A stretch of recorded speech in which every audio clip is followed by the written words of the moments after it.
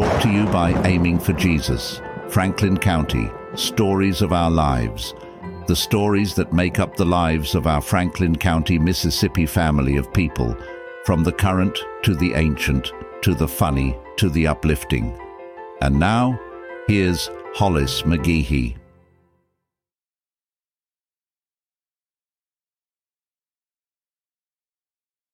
The Bude Hotel, or Hotel Bude. How many of you remember when they had lunch there every day, and especially on Sunday lunch? I remember it like it was yesterday. I was just a little bitty fella, and my parents would take me there quite often, the whole family, on Sunday right after church.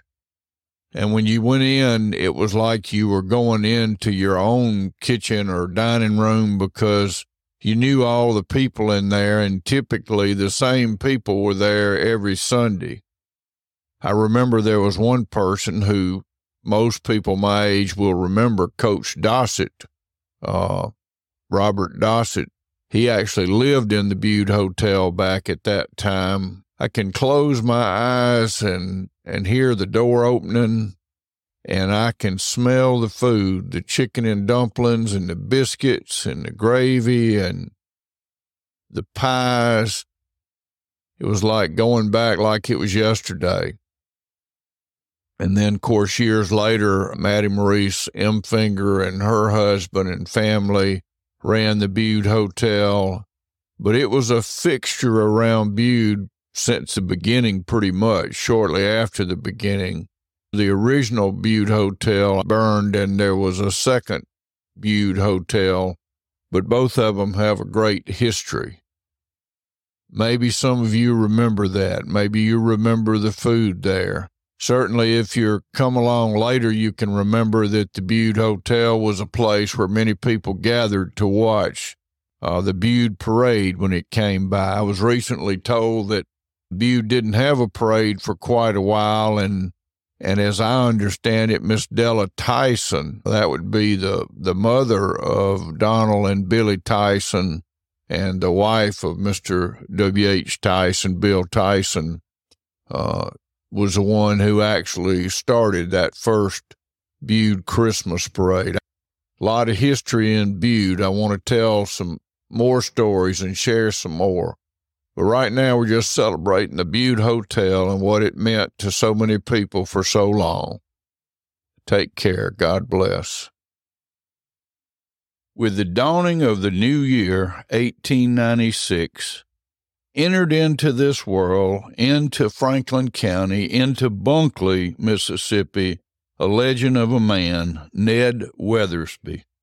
Ned was born on January 1, 1896, to Johnny and Fanny Weathersby, and he lived and died on the land where he was born. He lived a total of 85 years.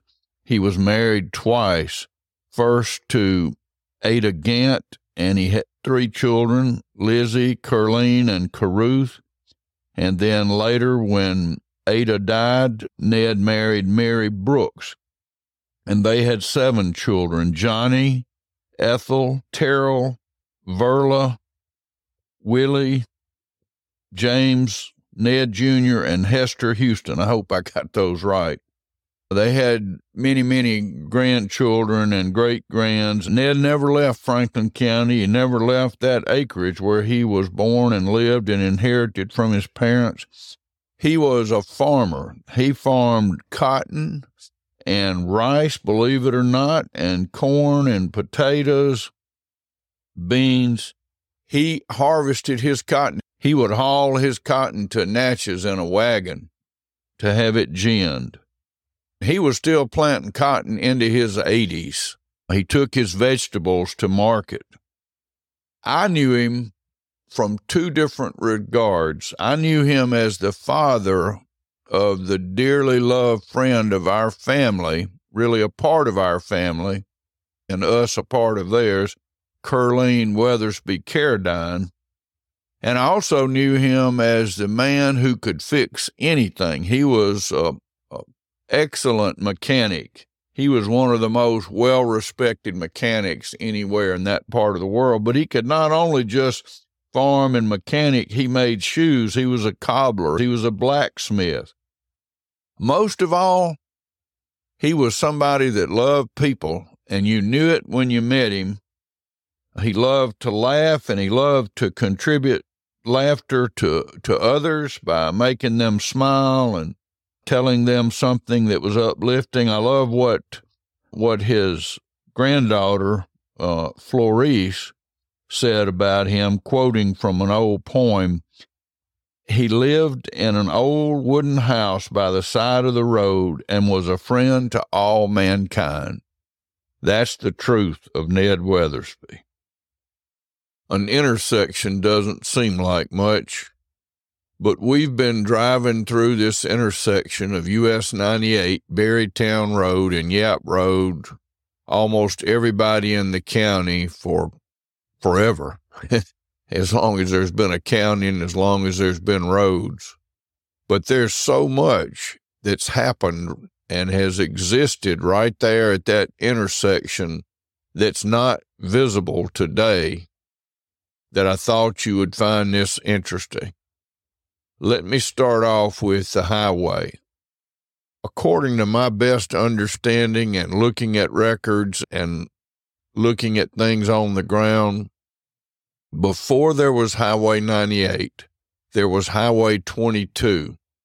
And if you take a right on Yap Road off of Highway 98 and go just not even 100 yards and look to your left, it's pretty much right across from the Homachita building, you will see an opening. And that opening is the banks of old Highway 22. And if you stand in that opening and look generally towards the bridge, you will see there's a pond that we built, but really it was already there. Mr. Carl Ray Lehman and his bulldozer just dammed up the roadway and made the little small pond out in front of what used to be my house fronting on Highway 98. That's old Highway 22. And if you go down just before the existing bridge, there's a little turnoff to your right, and there's an old roadway that runs parallel to 98 that runs up to where the old bridge was. Those of us who lived in the 60s and before know that when you turn left onto Berrytown Road off of 98, immediately on your left was a large 2-story house known as the Cassidy House. And that was Judge Hiram Cassidy, who was a circuit court judge in the mid-1800s. He was married to Mary Proby. He and Mary Proby are buried across the highway behind the Hollis and Prudence McGehee house. There's a cemetery there, beautiful little cemetery with Mary Proby Cassidy and Judge Hiram Cassidy. And I know the children buried there who died young. I believe his name was Bert, I think, our good boy Bert. I can kind of see that in my mind. And then one of their daughters is buried there. Along with them is William Proby, who was born in 1784 and died in 1849. He also was a judge. In fact, Judge Hiram Cassidy was a circuit court judge, and Judge Proby was a probate judge, which was the predecessor to the Chancery Court judge, which I served in for a good while. There's a lot of history there. Mr. Proby owned the land that the McGehees owned. Mr. Proby also owned the land across the river, which was the Dan R. McGehee property.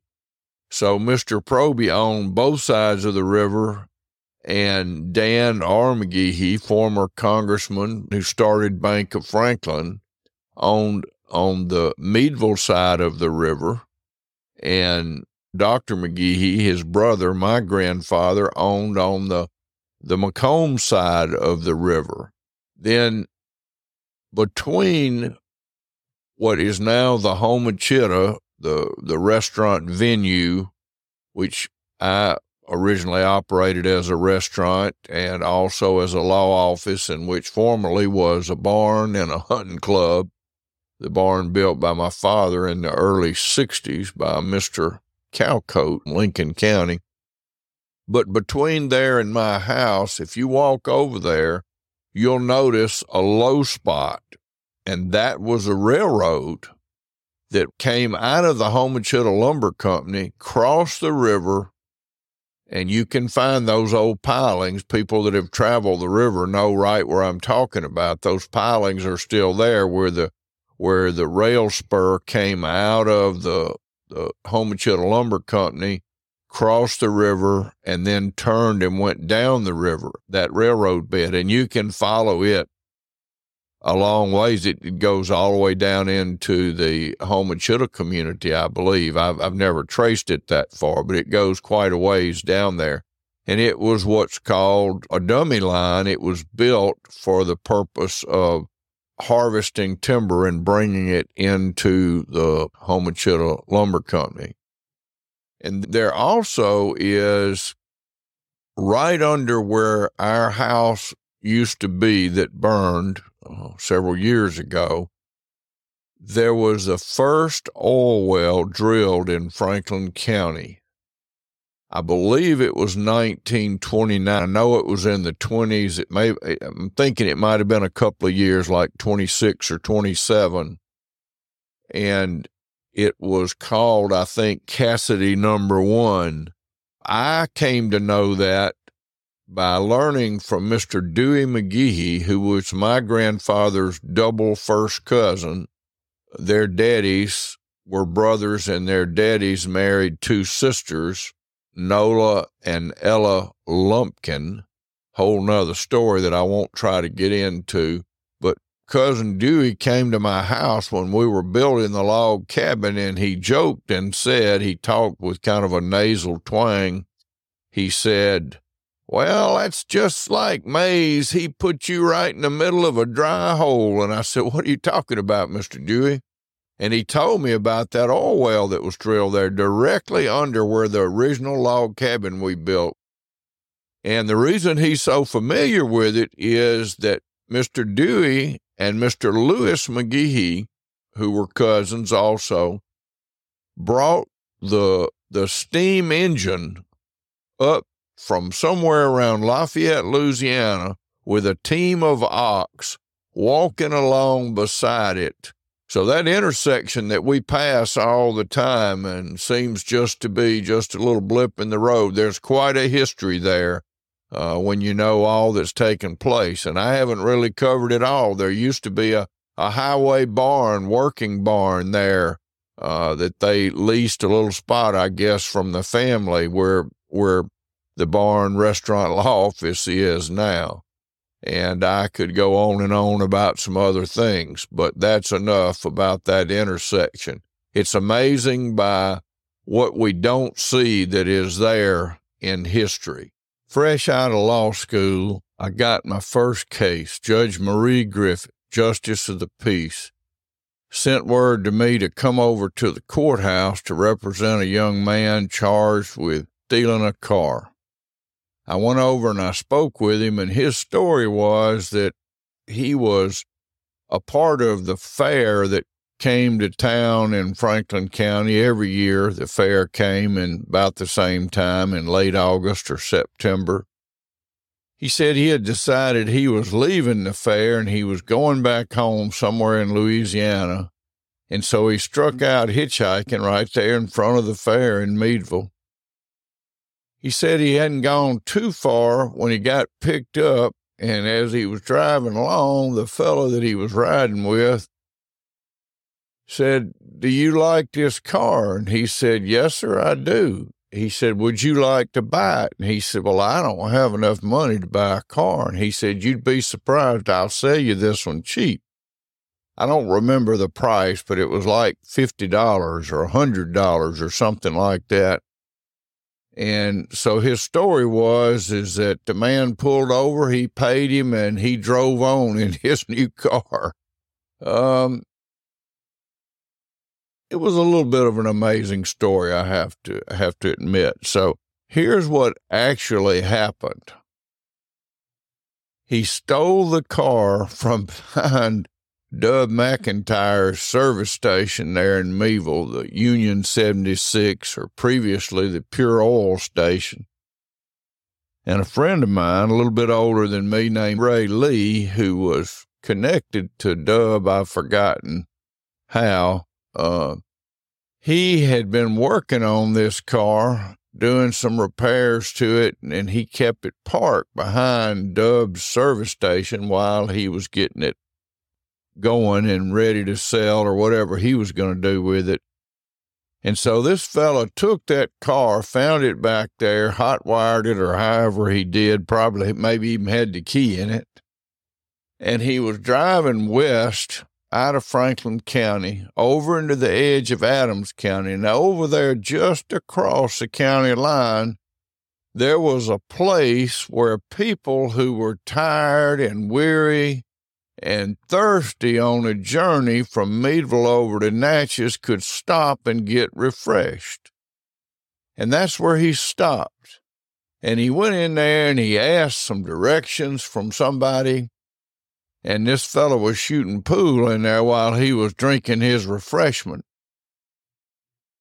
And that fellow came out and he propped his foot up on the front bumper of that car, his boots on, and he started telling him very seriously and very sincerely about how to get the direction he was going, and he was pointing, and he would talk a minute, and he'd look down at that car, and he'd talk another minute, and he'd look down at that car, and all of a sudden he said, "Hell, fella, that's my car."